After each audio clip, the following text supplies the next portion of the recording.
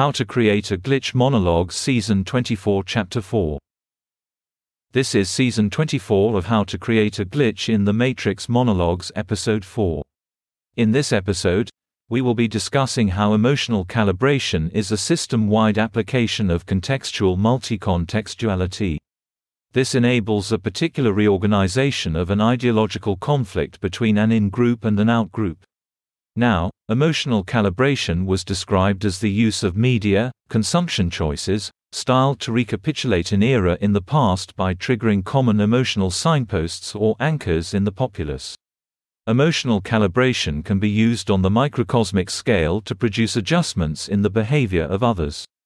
Emotional memories are linked to ideological struggles joined to particular eras, which are then recapitulated in the populace to drain the system of entropy.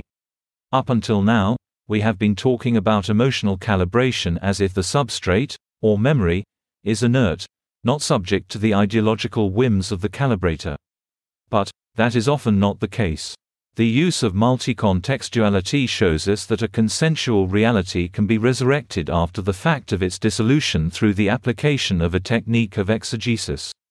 Thus, when a consensuality meets a dialectical opposite within a system, a dissonant consensuality, whichever is favored by the majority, will dialectically degenerate its opposite. Only through the use of multi-contextuality, applying multiple meanings to the experience, multiple narratives, can that dissonant consensuality be resurrected. Emotional calibration is usually used within an in-group to calibrate system members' behaviors. That is, they share a common history, which enables them to promulgate their self-attributions through the generations. They share a history, a story, a narrative, with common signposts, ideological struggles, heroes and archetypes. Emotional calibration is thus frequently a mechanism for the perpetuation of a history, as something inert and undirected. But what if the emotional memories of one in-group contrast those of another in-group? What if there is some necessary conflict between the two? In other words, emotional calibration can produce contrary narratives when individuals are part of the same in-group at a later date. The reinterpretation of history, flipping the ideological heroes of past eras, flipping the narrative, means that the use of memories from the past within an in-group may result in the inversion of the narrative. Thus, to give you an example, Person A is the descendant of Person B. Person C is the descendant of Person D. Person B and Person C had a conflict in the past. Person B was the victor at the time. But Person D never admitted defeat. Person C obtains power in the present and he applies multi-contextuality to say that Person D actually won the conflict, which was stolen from him because of the bias of the judges.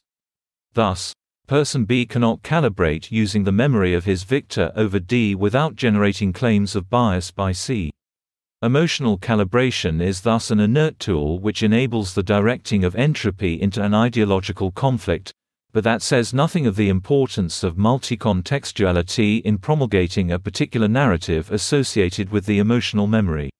Since we know that the majority will hold the title of the in-group, we know that their emotional calibration will dominate the narrative.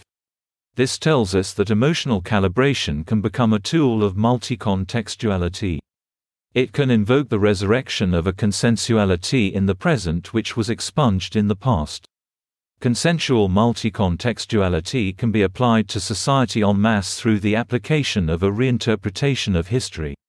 By rewriting the history of society for the masses, one determines the narratives which will be resurrected by the emotional calibration of the population. Most especially when two groups that were formerly segregated by in-group and out-group become joined, the common memory of the group may be altered through the multi-contextuality of one of its subsets. He who has the power to rewrite history, has the power to resurrect his consensuality. That's the end of the podcast for today. If you enjoyed it, please like, comment and subscribe.